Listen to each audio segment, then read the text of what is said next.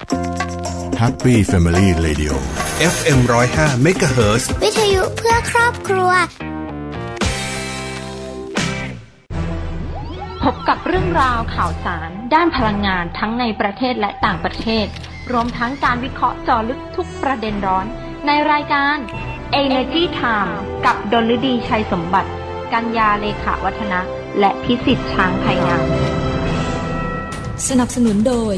บริษัทปตท.สำรวจและผลิตปิโตรเลียมจำกัดมหาชนพลังความร่วมมือเพื่อพลังงานที่ยั่งยืนบริษัทไทยออยล์จำกัดมหาชนมั่นคงด้วยคนที่มุ่งมั่นกลั่นพลังสร้างสรรค์คุณค่าปตท.สารพลังสู่ความยั่งยืนบริษัทเชฟรอนประเทศไทยสำรวจและผลิตจำกัด GC ครองอันดับหนึ่งของโลก DJSI 3 ปีซ้อนในกลุ่มธุรกิจเคมีภัณฑ์พร้อมเดินหน้าสู่องค์กร Net Zeroด้วยธุรกิจการกลั่นน้ำมันและปิโตรเคมีชั้นนำที่ครบวงจรไทยออยล์ภาคภูมิใจที่ได้มีส่วนร่วมในการสร้างความมั่นคงทางพลังงานและขับเคลื่อนเศรษฐกิจของประเทศตลอดระยะเวลา60ปีที่ผ่านมาเราจะก้าวต่อไปเพื่อร่วมสร้างสรรค์คุณภาพในการดำรงชีวิตของผู้คนในสังคมด้วยพลังงานและเคมีภัณฑ์ที่ยั่งยืน60ปีไทยออยล์เชื่อมโยงคุณค่าสู่สังคมถ้าไม่เริ่มต้นค้นหาในวันนั้นคงไม่มีการค้นพบในวันนี้พบแหล่งพลังงานเพื่อคนไทยขับเคลื่อนเศรษฐกิจและทุกชีวิตให้เติบโตจะไปสุดขอบฟ้าด้วยพลังรวมใจเคียงคู่ไปถึงดวงดาวที่ฝันใฝ่เติบโตไปพร้อมกันก้าวไปกับทุกคนบริษัทปตท.สำรวจและผลิตปิโตรเลียมจำกัดมหาชนพลังความร่วมมือเพื่อพลังงานที่ยั่งยืนพี่ก๊อตจิขอเชิญชวนน้องๆร่วมสนุกกับกิจกรรมวันเด็กกลุ่มปตท.พลังเล็กสร้างอนาคตชิงรางวัลแท็บเล็ตตุ๊กตาก๊อตจิและอื่นๆรวม 1,400 รางวัลเพียงโพสต์คลิปสั้นๆพลังเล็กที่จะสร้างอนาคตในแบบฉบับของน้องๆลงโซเชียลมีเดียแล้วแนบลิงก์ผลงานส่งมาที่ www.bandekglumpotth.com ตั้งแต่วันนี้จนถึง20ธันวาคม2564เข้าไปดูรายละเอียดเพิ่มเติมได้ที่ www.bandekglumpotth.com มาร่วมสนุกกันเยอะๆนะครับEnergy Time ข่าวพลังงานมิติใหม่ใกล้ตัวเรา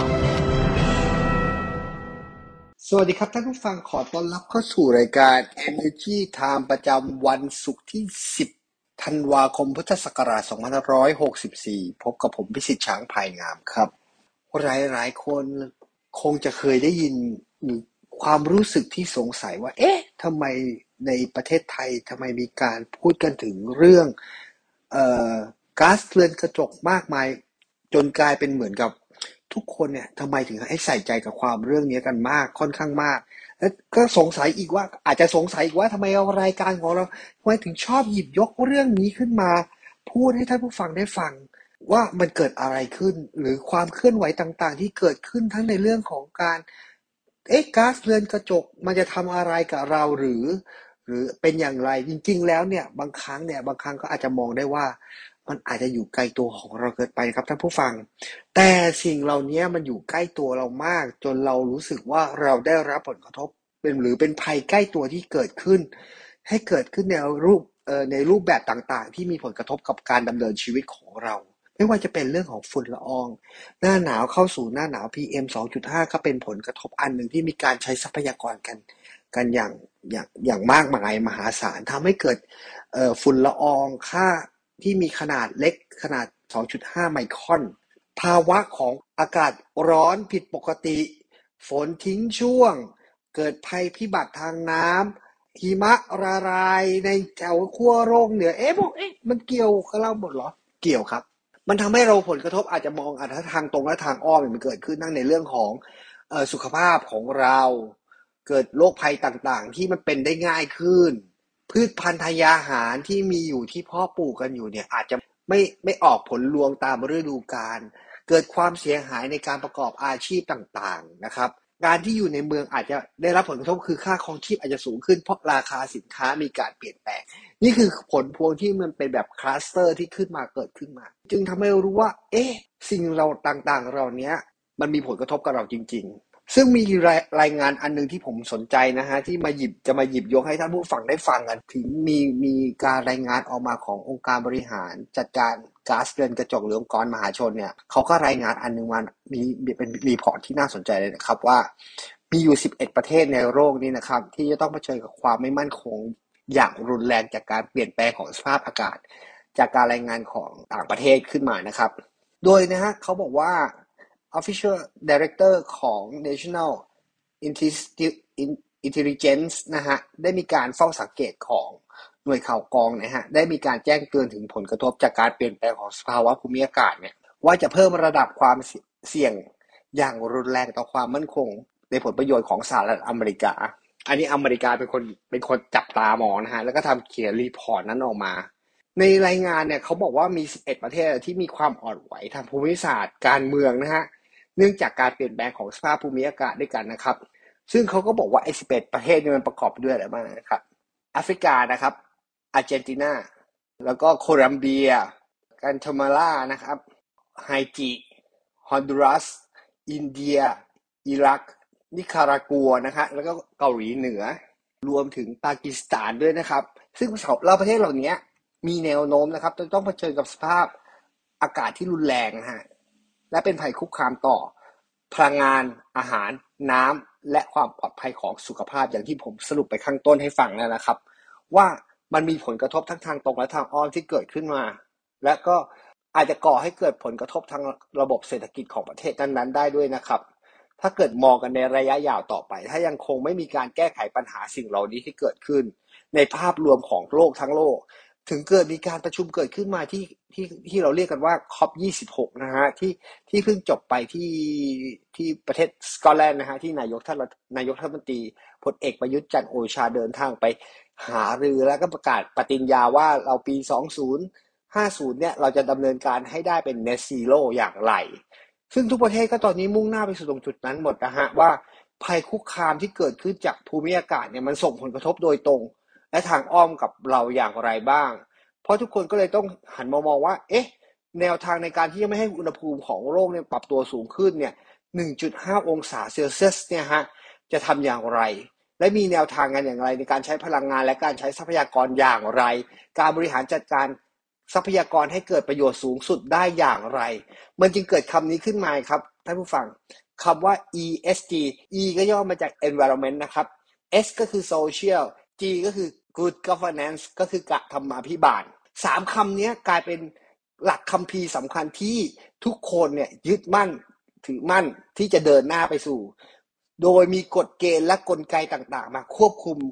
หรือการนำร่องให้เกิดเจอร์นี่ขึ้นมาหรือเกิดเส้นทางขึ้นมาของบริษัทให้เดินไปการที่จะทำให้ทั้ง3ส่วนได้เนี่ยนะฮะบริษัทต่างๆเนี่ยก็จะมีเงื่อนไขต่างๆเข้ามาเป็นองค์ประกอบข้อบังคับให้เกิดขึ้นยกตัวอย่างในประเทศไทยง่ายๆนะครับเช่นบริษัทที่จดทะเบียนในตลาดหลักทรัพย์เนี่ยคณะกรรมการกำกับหลักทรัพย์และตลาดหลักทรัพย์เองก็กำกับให้บริษัทจดทะเบียนเนี่ยจะต้องดำเนินธุรกิจภายใต้เงื่อนไขของ ESG อย่างไรบ้างหรือบริษัทธรรมาภิบาลอย่างไรบ้างมันจะเป็นระดับสเต็ปขึ้นไปเรื่อยๆก้าวขึ้นไปเรื่อยๆนะครับทำให้ภาคสังคมต่างๆเนี่ยได้รับประโยชน์องค์รวมด้วยกันการเติบโตอย่างยั่งยืนไปพร้อมๆกันอย่างไรมากขึ้นฟังดูแล้วเหมือนก็มันลอยๆเนาะแล้วมันจะเป็นยังไงหลายๆสิ่งหลายๆอย่างมันถูกทำออกมาในรูปแบบหลักที่มีความหลากหลายในหลายมิตินะครับเช่นผลิตภัณฑ์ต่างๆจะต้องเป็นมิตรกับสิ่งแวดล้อมอย่างไรและสามารถกลับเข้าสู่กระบวนการรีไซเคิลได้อย่างไรอันนี้ก็คืออยู่ในกลุ่มของ ESG ด้วยเหมือนกันการรับผิดชอบต่อชุมชนสังคมเมืองสังคมอย่างไรในแง่ของการช่วยเหลือการพัฒนาการเติบโตแบบยั่งยืนอย่างไรในเรื่องของฐานเศรษฐกิจความรู้การศึกษาสุขอนามัยชีวอนามัยของชุมชนแต่ละชุมชนที่เข้าไปช่วยเหลืออย่างไรเพื่อให้ลดการความเหลื่อมล้ำของความได้เปรียบทางสังคมเนี่ยมันแคบลงได้อย่างไรโดยให้องค์กรเหล่านี้หรือภาคเอกชนเหล่านี้ขับเคลื่อนไปอย่างไรรัฐบาลมีนโยบายอย่างไรในการที่จะช่วยเหลือสนับสนุนให้พวกบริษัทต่างๆที่อยู่ใน ESG เนี่ยสามารถขับเคลื่อนธุรกิจไปได้เติบโตไปได้ควบคู่กับการดูแลอย่างไรและให้ผลประโยชน์คืนกลับมาอย่างไรกับหรือเอื้ออำนวยความสะดวกให้กับภาคเอกชนอย่างไรในการเข้าสู่การเป็นบริษัท ESG นั่นเองนะครับซึ่งสิ่งเหล่านี้นะฮะมันมองแล้วก็ มองเหมือนไกลตัวแต่จริงๆแล้วเราสัมผัสกับมันได้ตลอดเวลาท่านจะดูสังเกตได้นะว่าสิ่งต่างๆเหล่านี้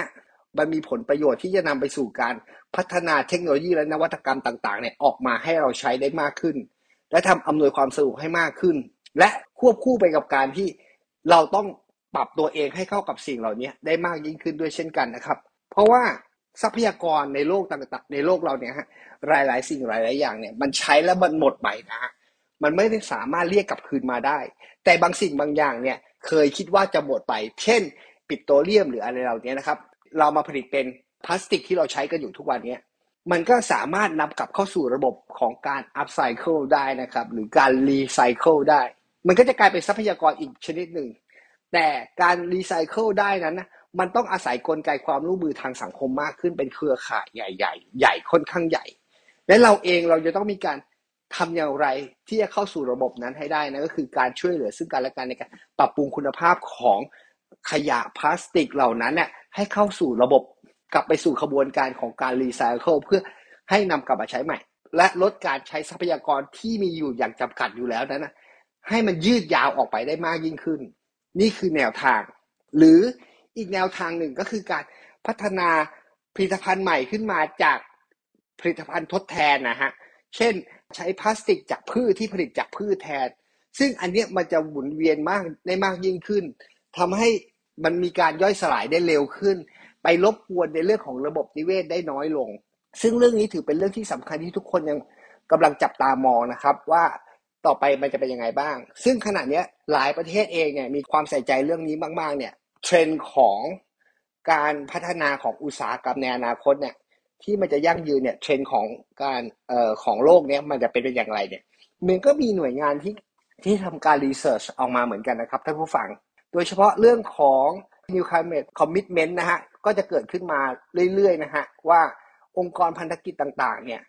ที่เกี่ยวข้องกับสภาพอากาศเนี่ยและบริษัทต่างๆในหลายภาคส่วนเนี่ยต่างหันมาใส่ใจเรื่องนี้มากยิ่งขึ้นเพื่อที่จะจำกัดการเพิ่มอุณหภูมิไม่ให้มีความร้อนสูงขึ้นเกิน 1.5 องศาเซลเซียสมากยิ่งขึ้นทุกคนก็เลยใส่ใจเรื่องนี้บอกว่ามันจะเกิดแคมเปญในเรื่องของ Outdoor Future ขึ้นมานะแคมเปญเนี่ยมีผู้ร่วมไปแล้วเนี่ยกว่า177รายด้วยกันนะครับสิ่งที่ตามมาอีกอันนึงเทรนด์ที่จะตามมาอีกอันคือ Green Investment นะครับคือการลงทุนในธุรกิจสีเขียวมากยิ่งขึ้นในหลายธุรกิจก็จะมีการลงทุนเช่นยกตัวอย่างในกลุ่มประเทศไทยที่เห็นกันชัดๆหลายๆบริษัทเลยกลุ่มของบริษัทปตท.จำกัดมหาชนก็จะหันไปเรื่องของการทำธุรกิจสีเขียวมากยิ่งขึ้นการใช้พลังงานหมุนเวียนมากยิ่งขึ้นการใช้พืชมาผลิตเป็นเม็ดพลาสติกมากขึ้นอะไรทำนองนี้นะครับบางจากเองก็เน้นในการที่เอาน้ำมันพืชมาผสมในน้ำมันนี่ก็คือธุรกิจสีเขียวอีกชนิดหนึ่งเหมือนกันที่เราเห็นกันอยู่นะครับแล้วรวมถึงอย่างเช่นไปพัฒนายานยนต์ไฟฟ้ามากยิ่งรูปแบบของการใช้พลังงานในอนาคตก็จะเปลี่ยนไปอะไรทำนองนี้แต่พลังงานที่ได้มาจากการใช้ในยานยนต์ไฟฟ้าในอนาคตก็จะต้องเป็นมาจากโรงงานไฟฟ้าที่มาจากพลังงานหมุนเวียนอะไรทำนองนี้ที่เราจะเกิดขึ้นแล้วเราจะเห็นอย่างต่อเนื่องต่อไปในอนาคตอันใกล้นี้อย่างนะที่ในประเทศไทยนะครับธุรกิจเหล่านี้คือเป็นสิ่งที่มันจะเป็นการปล่อยโลคาร์บอนและทำให้เกิดการแอคชั่นแผนต่างๆในที่จะทำในเรื่องทั้งการปล่อยสินเชื่อทั้งในเรื่องอะไรเงี้ยภาคธนาคารก็จะมีการปล่อยสินเชื่อให้ความสำคัญหรือมีนโยบายในการปล่อยสินเชื่อให้กับอุตสาหกรรมเหล่านี้มากยิ่งขึ้นนะครับมันก็ทำให้เกิดความยั่งยืนของการเติบโตของโลกนี้และคือสามารถส่งต่อให้กับลูกหลานของเราได้มากยิ่งขึ้นนะครับแนวโน้มที่3ที่จะเกิดขึ้นก็คือ corporate buying renewable นะฮะ energy อย่างที่ผมบอกไปแล้วครับก็จะเกิดการพัฒนาเรื่องของพลังงานทดแทนมากยิ่งขึ้นทั้งในยุโรปในอเมริกาที่ให้ความสำคัญแม้กระทั่งประเทศไทยเองก็เติบโตเรื่องของการพัฒนาพลังงานทางเลือกเนี่ยมากอย่างต่อเนื่องเลยนะฮะในช่วง10ปี20ปีที่ผ่านมาเนี่ยฮะถือว่าเป็นผู้นำในอาเซียนเลยก็ว่าได้นะครับณปัจจุบันนี้อย่างประเทศเพื่อนบ้านเราใกล้ๆก็เพิ่งเปิดโครงการใหม่นะโครงการในเรื่องของพลังงานแสงอาทิตย์ขนาดใหญ่นะที่มีบริษัทคนไทยเข้าไปลงทุนเพราะเรามีความเชี่ยวชาญเรามีความรู้องค์ความรู้เหล่านี้อยู่แล้วนะครับทางอเมริกาทางยุโรปอย่างเช่นบริษัทไทยก็ไปลงทุนในอินเดียอย่างเงี้ยนะที่มีการลงทุนอย่างบริษัท Global Power City จำกัดมหาชนก็ไปลงทุนทางด้านพลังงานทางเลือกหรือพลังงานแสงอาทิตย์ในอินเดียที่มีการเติบโตอย่างต่อเนื่องนะฮะที่3 กิก 3.7 กิกต่อปีอะไรเงี้ยฮะอัตราการเติบโตที่เขาจะแผนเป้าหมายที่เขาจะพัฒนาขึ้นนะครับซึ่งตอนนี้คงปรับเป้าไปเป็น4 กว่ากิกแล้วฮะเราไม่พูดกันเป็นเมกแล้วนะเราก็พูดกันเป็นกิกเมกยังมีจำนวนน้อยกว่า 1,000 เมกะวัตต์เท่ากับ1กิกะวัตต์นะครับเพราะฉะนั้นแล้ว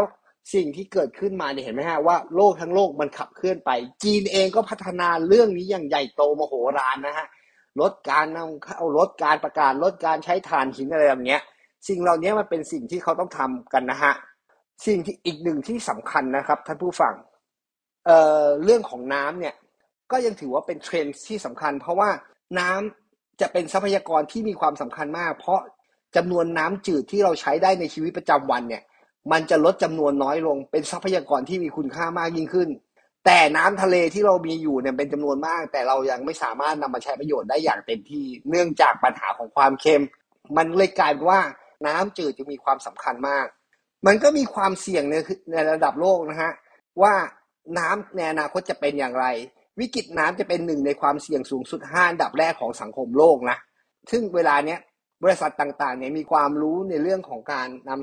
นำทรัพยากรน้ำมาใช้เนี่ยจะทำอย่างไรให้มีการปล่อยของเสียออกสู่ระบบน้อยที่สุด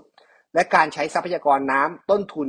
ที่สำคัญเนี่ยจะทำอย่างไรให้มีเพิ่มขึ้นนั่นคือแนวทางที่จะเกิดขึ้นในอนาคตอันใกล้โดยการใช้เทคโนโลยีนวัตกรรมต่างๆนะฮะมาพัฒนาเรื่องของการทำน้ำนะฮะแล้วก็มีการข้อกำหนดด้วยนะการปล่อยน้ำเสียเนี่ยออกจากระบบเนี่ยมันจะมีการทำ water footprint ซึ่งในบริษัทประเทศไทยมีอยู่ 2-3 บริษัทที่กำลังเริ่มทำเรื่องนี้อย่างจริงจังเช่นบริษัท GC นะฮะเขากำลังทำเรื่องนี้อย่างจริงจังนะครับว่า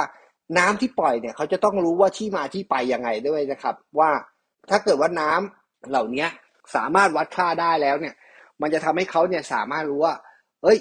ฉันสามารถระบบฉันเนี่ยควบคุมอย่างดีเป็นระบบปิดสามารถ zero waste ได้สามารถนำน้ำกลับมาใช้ใหม่ได้ไปประโยชน์สูงสุดได้ในระบบทั้งหมดนะครับต่อไปอีกอันนึงที่เรื่องที่สำคัญก็คือเรื่องของ Big Tech Disrupt นะฮะ Sustainability Transformation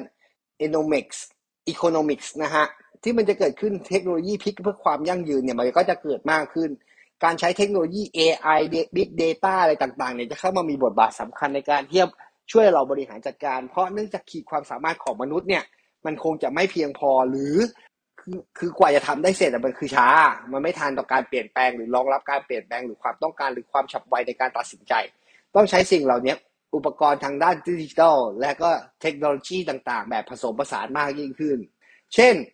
เอาง่ายๆตอนนี้ยังมีโทรทัศน์หรืออะไรก็แล้วแต่ระบบ AI ก็จะเข้ามามีบทว่ามนุษย์เนี่ยมีพฤติกรรมที่มีความการใช้ชีวิตแบบประจำวันแบบซ้ำๆใช่ไหมฮะ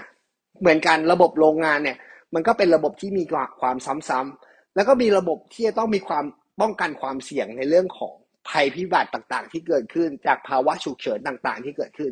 สิ่งเหล่านี้มันจะมาเป็นดีเทคค่ะเขาเรียกว่าการจับเฝ้าระวังมากยิ่งขึ้นคือการดีเทคนั่นเองเพื่อจะได้แก้ไขปัญหาอย่างรวดเร็วไม่ให้เกิดปัญหาในวงกว้างมากยิ่งขึ้นสิ่งเหล่านี้มันจะเข้ามามีบทบาทมากขึ้นสิ่งที่สำคัญกว่านั้นคือเรื่องของความให้ความสำคัญในเรื่องของความเสี่ยงที่เกิดขึ้นจาก climate มันก็จะมีเข้ามามีบทบาทมากยิ่งขึ้นมันกลายเป็นสิ่งที่เราจะต้องมาดีเทคตรงเรื่องพวกนี้มากยิ่งขึ้นและให้ความสำคัญมากยิ่งขึ้นนี่คือเทรนด์อีกเทรนด์หนึ่งนะครับคาร์บอนซีโร่ก็คือทางไปของบริษัทต่างๆที่จะพัฒนาที่ให้ตัวเองเนี่ยมีการปล่อยก๊าซเรือนกระจกขึ้นสู่หรือคาร์บอนปล่อยคาร์บอนสู่ชั้นบรรยากาศให้น้อยลงที่สุดอย่างไรรวมถึงการหาเทคโนโลยีใหม่ๆที่จะมาดีเทคคือการดักจับคาร์บอนที่อยู่ในชั้นบรรยากาศเข้ามาทำยังไงมาเก็บรวบรวมและส่งกลับไปเก็บอย่างไรอันนี้คือเทคโนโลยีที่มันจะเกิดขึ้นอย่างจริงจังมหาศาลมโหฬารที่เกิดขึ้นในหลายๆประเทศนะครับนี่ผมจะมาเล่าอีกเรื่องนึงดีกว่าน่าสนใจเหมือนกันนอกเหนือสิ่งเหล่านี้ที่มันเกิดขึ้นแล้วเนี่ยผลพวงต่างๆที่มันเกิดขึ้นจากการใช้ทรัพยากรหรือปัญหาดั้งเดิมของเราที่มันมีอยู่ในการใช้ชีวิตอยู่ในประจำวันเนี่ยโดยเฉพาะสถานการณ์การใช้พวกบรรจุภัณฑ์อะไรต่างๆหรือผลิตภัณฑ์ต่างๆที่เกิดขึ้นมาในโลกเนี่ยมันมีความหลากหลายมากยิ่งขึ้นเพราะฉะนั้นแล้วเนี่ยสิ่งเหล่านี้มันกลายเป็นว่า มันกลายเป็นสิ่งที่น่าสนใจอันหนึ่งนะฮะที่มันเกิดการเปลี่ยนแปลงทางระบบนิเวศของทางทะเลที่น่าสนใจท่านคงจะเคยได้ยินคำว่าแพขยะในทะเลใช่ป่ะประเทศไทยก็ถือว่าในอดีตนะไม่รู้ว่าตอนนี้ผมยังไม่ได้ตามตัวเลขว่าประเทศไทยเนี่ยตอนนี้ถูกจัดอันดับอยู่ในประเทศหลุดจาก1 ใน 5ประเทศที่มีปริมาณการขยะออกสู่ท้องทะเลมากน้อยแค่ไหนแต่ทุกบริษัทเนี่ยที่เป็นผู้ผลิตเม็ดพลาสติกเนี่ยทั้งที่เขาเป็นผู้ผลิตเฉยๆนะแต่จริงๆแล้วอ่ะเราคือต้นตอของการที่ให้ขยะเหล่านี้มันไปหลุดลอดไปสู่อ่าวไทยท้องทะเลไทยที่สวยงามของประเทศไทยเป็นยังไงแล้วมันก็สร้างผลกระทบในเรื่องทั้งปะการังระบบนิเวศของปลาต่างๆนะฮะตอนนี้มันมีอันนึงที่น่าสนใจนะฮะผมไปอ่านเจออยู่เรื่องนึงเขาบอกว่าตอนนี้สิ่งมีชีวิตเนี่ยกำลังปรับพฤติกรรมตัวเองเนี่ยมาตั้งรกรากบนแพขยะในมหาสมุทรแปซิฟิกมากขึ้นเนี่ยมันส่งผลต่อระบบนิเวศทางทะเลของโลกมากอีกแบบหนึ่งแล้วนะฮะ Great Pacific Barrier Reef นะฮะเขาบอกว่ามันมีขยะตัวหนึ่งอยู่ในทะเลเนี่ยมีผืนขนาดใหญ่มากเนี่ยกระจายอยู่ทั่วมหาสมุทรแปซิฟิกเนี่ยประเมินว่ามันมีพื้นที่ขนาด 1.5 ล้านตารางกิโลเมตรหรือมีปริมาณขยะมากกว่า 79,000 ตันคูณ10คูณ100เนาะแล้วก็จะเป็นเห็นเป็นกิโลอ่ะคูณ100ก็บวก0เข้าไป3ตัวก็คือ79ล้านกิโลอ่ะตอนนี้กำลังเป็นพื้นที่อาศัยของสิ่งมีชีวิตหลายชนิดด้วยกันกลายเป็นเกาะนึงอ่ะเกาะสวรรค์ของบางชนิดพวกสัตว์ปีกอาจจะเป็นเกาะสวรรค์ได้เพราะมันเกาะได้เนาะเพราะมันมีความหนาแน่นสูงแต่มันกลายเป็นปัญหาทางสังคมระบบนิเวศมากยิ่งขึ้นนะฮะเพราะมีการพบพืชและสัตว์ที่เป็นสายพันธุ์ชายฝั่งเนี่ยไปอาศัยอยู่บนนั้นนะครับไม่ว่าจะเป็นปูดอกไม้ทะเลสาหร่ายหรือเพียงนะฮะที่ติดอยู่บนขยะเหล่านี้ที่เก็บได้เนี่ยนะฮะสร้างความกังวลว่าพลาสติกเหล่านี้จะช่วยขนสิ่งมีชีวิตคือการข้ามสายพันธุ์ของสัตว์ท้องถิ่นไปสู่อีกระบบนิเวศหนึ่งของอีกประเทศหนึ่งอะไรอย่างเงี้ยนะครับอธิบายกันง่ายๆคือมันก็มีผลกระทบต่อระบบนิเวศของประเทศต่างๆเหล่านั้นนะครับและจะกลายเป็นการสร้างโอกาสในแง่ของชีวภูมิศาสตร์ของสัตว์ทะเลชายฝั่งที่จะขยายออกไปมากเกินกว่าที่คาดคิดเอาไว้ของนักวิทยาศาสตร์นะครับก็ศูนย์วิจัยสิ่งแวดล้อม Smithsonian นะฮะเขาก็บอกว่าเหตุการณ์ที่เกิดขึ้นเนี่ยนะฮะพลาสติกมีความคงทนถาวรมากและเศษขยะธรรมชาติที่เคยเห็นอยู่ในมหาสมุทรเนี่ยพวกมันกำลังจะสร้างที่อยู่อาศัยถาวรให้กับเป็นแหล่งของสัตว์พื้นถิ่นมากยิ่งขึ้นนะครับเขาบอกมันไม่ใช่เป็นเกาะนะแต่มันเป็นพลาสติกจำนวนมากที่อยู่เกาะกันอย่างหนาแน่นนะฮะที่ถูกพัดด้วยการพยุงด้วยของกระแสน้ำที่มันทำให้เกาะตัวกันได้นะครับเขาบอกว่ามันเกือบเป็นเหมือนเกาะที่เกิดใหม่นะแต่มีพื้นที่ที่ใหญ่มากนะปล่อยโดยปกติสัตว์เหล่านี้มักจะเกาะอยู่เศษซากของธรรมชาติเช่นถ่อนซุงถ่อนไม้เพื่อเคลื่อนย้ายและการย่อยสลายในทางธรรมชาติได้แต่ใช้กับพลาสติกไม่ได้นะเพราะพลาสติกกว่าจะย่อยสลายได้เป็นนานเพราะฉะนั้นแล้วเนี่ยสิ่งที่สำคัญให้ความสำคัญที่สุดเนี่ยในเรื่องเหล่านี้คือขยะพลาสติกจะต้องกลับเข้าสู่ระบบการรีไซเคิลมากยิ่งขึ้นนะครับตายหันไปเหลือเวลาอีก2 นาทีผมยังไม่ได้พูดเรื่องนี้เลยเรื่องนี้เป็นเรื่องที่น่าสนใจมากเลยครับเรื่องของการไฟฟ้าฝ่ายผลิตแห่งประเทศไทยปลุกไอเดียดิจิวอลปี3นะฮะโดยโชว์ศักยภาพ EGAT-X Wallbox นะฮะการไฟฟ้าฝ่ายผลิตแห่งประเทศไทยนะฮะเมื่อวันที่8เนี่ยนะครับก็จัดกิจกรรมการประกวดแผนประชาสัมพันธ์ที่จะสื่อสารธุรกิจใหม่ของการไฟฟ้าฝ่ายผลิตแห่งประเทศไทยหรือกฟผนะหรือ EGAT Wallbox หนึ่งในอุปกรณ์ในธุรกิจ EV หรือยานยนต์ไฟฟ้านะฮะที่การไฟฟ้าฝ่ายผลิตมีวัตถุประสงค์เพื่อให้พัฒนาพลังงานสะอาดที่เป็นมิตรกับสิ่งแวดล้อมให้เป็นที่รู้จักกับประชาชนนะครับในกลุ่มเป้าหมายในเชิงลุกภายใต้แนวคิดดิจิวอลนะฮะปี3เนี่ยครับปลุกไอเดียมันของและการสร้างคอนเทนต์โดนๆไปกับ EGAT Wallbox เนี่ยนะฮะโดยมีคุณรัชดาพรเสียงสนอผู้อำนวยการสื่อสารและประชาสัมพันธ์ของการไฟฟ้าฝ่ายผลิตแห่งประเทศไทยเนี่ยนะฮะเป็นผู้แทนของกฟผเนี่ยเป็นให้เกียรติเป็นประธานนะครับก็ซึ่งคุณรัชดาพรเนี่ยก็บอกว่าสาเหตุหลักที่กลุ่มกฟผมุ่งสู่ธุรกิจ EV เนี่ยมาจากแนวทางในการดำเนินธุรกิจในการผลิตไฟฟ้าควบคู่กับการบริหารจัดการด้านสิ่งแวดล้อมที่ดีนะฮะเพื่ออากาศบริสุทธิ์เพราะตระหนักถึงปัญหาสิ่งแวดล้อมเช่นเดียวกับทั่วโลกนั่นเองนะครับ ดังนั้นนะฮะกฟผ.จึงได้มีการจัดทำโครงการมุ่งมั่นในการลดภาวะทางอากาศเป็นสำคัญนะฮะโดยเข้าร่วมโครงการของภาครัฐในเรื่องของคาร์บอนneutrality นะฮะหรือความเป็นกลางทางคาร์บอนซึ่งธุรกิจ EV และยานยนต์ไฟฟ้านั้นเป็นทางหนึ่งที่ช่วยลดมลภาวะของโลกได้นะฮะการไฟฟ้าจึงเดินหน้าอย่างเต็มตัวในการทำธุรกิจสำหรับ Wallbox นี่นะฮะคือ EV Charger นะฮะ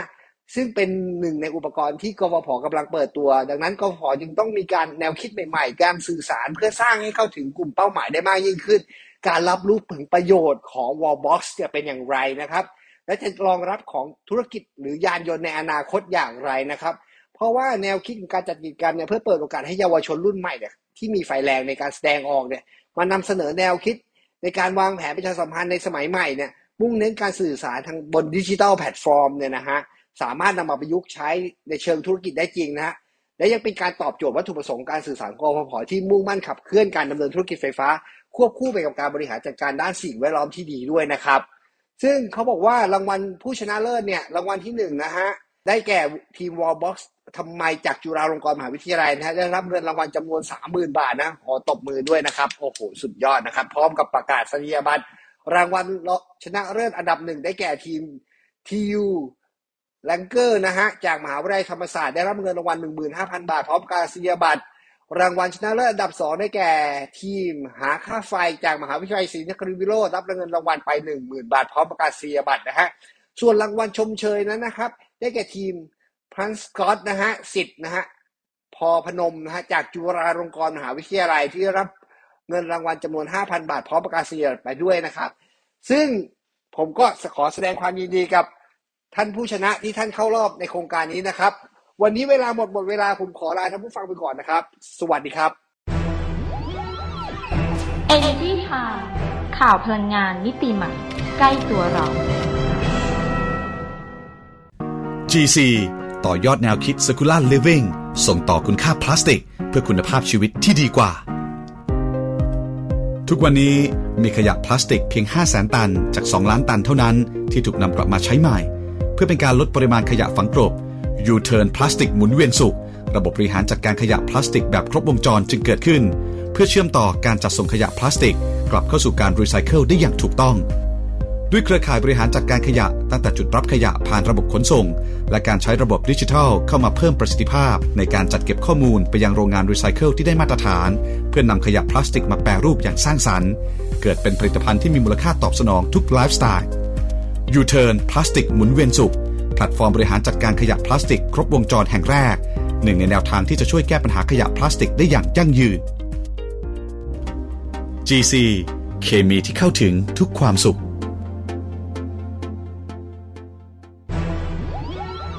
ติดตามรับฟังรายการ Energy Time ได้ทางสวท FM 105 MHz ทุกวันจันทร์ถึงศุกร์เวลา 19:30 น. ถึง 20:00 น. และสามารถรับฟังรายการย้อนหลังพร้อมติดตามข่าวสารพลังงานมิติใหม่ใกล้ตัวเราได้ทางเว็บไซต์ www.energytimeonline.com สนับสนุนโดยบริษัทปตท.สำรวจและผลิตปิโตรเลียมจำกัดมหาชนพลังความร่วมมือเพื่อพลังงานที่ยั่งยืนบริษัทไทยออยล์จำกัดมหาชนมั่นคงด้วยคนที่มุ่งมั่นกลั่นพลังสร้างสรรค์คุณค่าปตท.สารพลังสู่ความยั่งยืนบริษัทเชฟรอนประเทศไทยสำรวจและผลิตจำกัด GC ครองอันดับ1ของโลก DJSI 3 ปีซ้อนในกลุ่มธุรกิจเคมีภัณฑ์พร้อมเดินหน้าสู่องค์กร Net Zero